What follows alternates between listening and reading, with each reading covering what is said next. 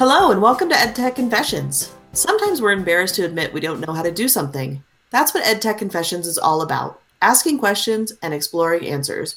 We're here to help. Welcome to the show. We're your hosts. I'm Ann Cosma. I'm Kelly Martin. And I'm Cynthia Nixon. On this episode, we're talking about all the Q19 things. You can find our resources at bit.ly/edtechconfessions. That's bit.ly/edtechconfessions. Oh my gosh, friends, do you realize we are like 2 weeks away from the Q conference?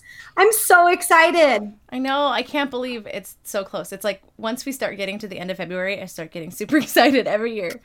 I know, and I start watching the weather because I can't wait to get out of the snow. So I'm really excited to go someplace slightly warmer or much warmer. How many feet of snow do you have now, Kelly? I don't know, like 57. Oh my goodness. Let's talk about all the Q things, and I'm so curious what tips you have or what are the things you're super excited about for this year? Yeah, so for me, I know the first time that I went to Q, I was a little bit overwhelmed because there's so many sessions and so many topics, and someone gave me a piece of advice and it was really helpful, so I wanted to share it with all of you, and that's that if you're having trouble narrowing things down, pick a theme.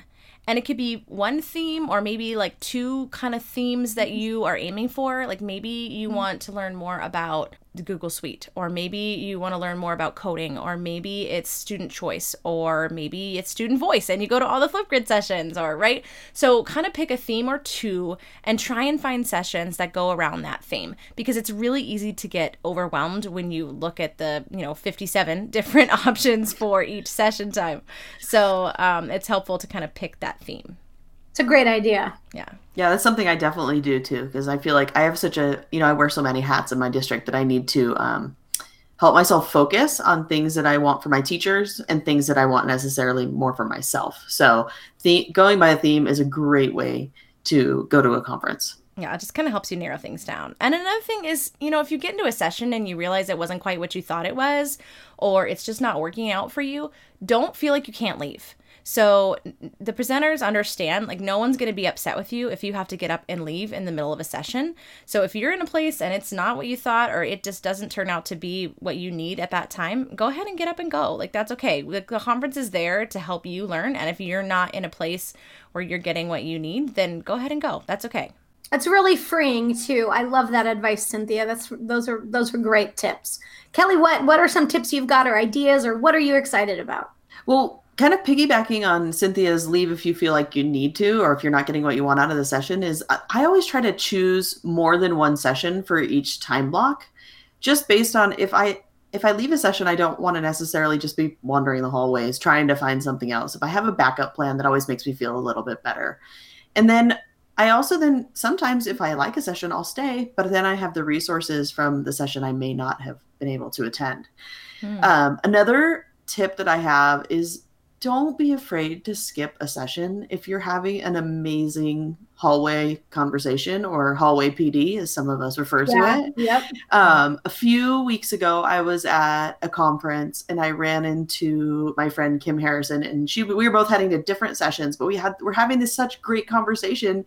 We just continued to have it because it was more important to where we are in our lives right now than going to a session. And what we got out of that conversation was so much more valuable that I highly recommend don't leave a good conversation to just go to a session if you're not really that excited about it. Yeah, and all those conversations and relationships and connections with people are so powerful and valuable, and you never know when that connection will be a great resource or a place you can go for ideas or support or even encouragement at a future time. Yeah, absolutely. 100% agree with that. I'm kind of an introvert. And so for me to say one big thing that I really force myself to do a little bit is I actually really try to go to the mixers and karaoke to make sure that I meet my PLN in IRL. So that I actually can put like faces to Twitter handles and have those good in-person conversations that you don't necessarily get from Twitter, Voxer, other mediums. I just think it's so valuable to go and do that. And so many of the vendors and companies put on great events that if you just kind of pay attention to what people are going to and talking to others, I highly recommend hitting those things up. It's super fun. It'll really like make your experience at the conference it'll amplify it big time. Yeah. Especially with your Q affiliate mixers. Like, it's just great to meet your local Q family members. So I love that advice. Well, and how much more likely are you to reach out to someone later, or reach out like, oh, I know that person on Twitter knows about coding or knows about whatever. You're so much more likely to reach out to them when you're like, I had a conversation with them. Like, they would totally help me out, So it's really important to get those face-to-face times. Absolutely. And what about you? Well, y'all rocked those tips. I'm super excited about some of the sessions. So there's a great selection this year. The SCED is available online if anybody's already doing a preview. But I want to encourage people to check out the poster sessions. First and foremost, round 1 is kicking off right away on Thursday afternoon. I'm super excited for the K2 Can2 playground. I'm going to be talking Flipgrid Fever for young scholars. So check out the poster sessions for sure. And then I want to ask if you guys have ever heard of a Q Boom. Oh, you know it. So Q Boom is coming back. Last year, we got kicked out of the room. The fire marshal came and shut us down. So they moved us to the big room this year, y'all. We have the keynote room on Friday morning for Q Boom.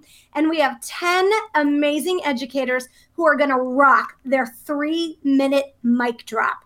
So if you're listening and you don't know what a Q Boom is, it's basically like an Ignite style talk or a 3-in-1, but everybody gets 3 minutes to share their heart out. And then at the end, guess what we all scream? Boom!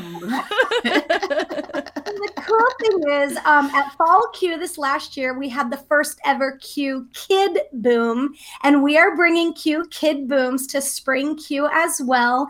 And we have an incredible group of students from schools who are coming to Palm Springs on Saturday for the first ever National Q Kid Boom, and I'm so pumped up. They have been practicing on Flipgrid. We have a couple sessions scheduled where they're practicing, and they are rocking it. I can't wait for them to take the stage and share their hearts out. And then one other thing is coming, y'all. Do you love stickers? Who doesn't? Oh, yes. Love stickers.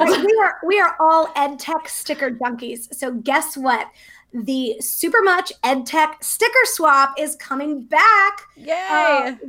Saturday afternoon, there is a chance for you not only to meet the candidates for the Q Board of Directors, but if you are into stickers and connecting with people and building your PLN and having awesome conversations, head outside on Saturday afternoon for the Super Much EdTech sticker swap. Shout out to Jody and Kate.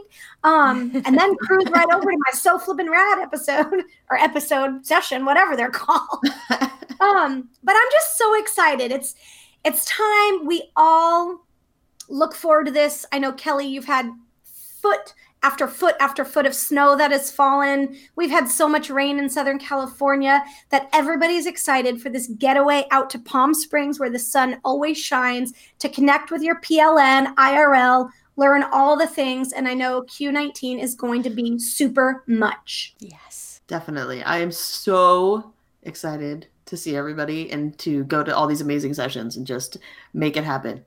Yes. Speaking of make it happen, we talk about this every time, but maybe we can actually record an episode while we're IRL together. Let's make it happen. Let's really try to make that happen, and maybe we can include our friend Ari Flowelling, EdTech Ari. That would be an awesome episode. Yeah. So those of you who are still listening, remember to check out springq2019.sced and you'll figure out all the Q19 things. But we want to say thanks for listening. We've got some awesome shows coming up after this one. And remember, if any of you have questions, reach out. We want to know, what will you confess? Don't forget to check out our resources at bit.ly/edtechconfessions.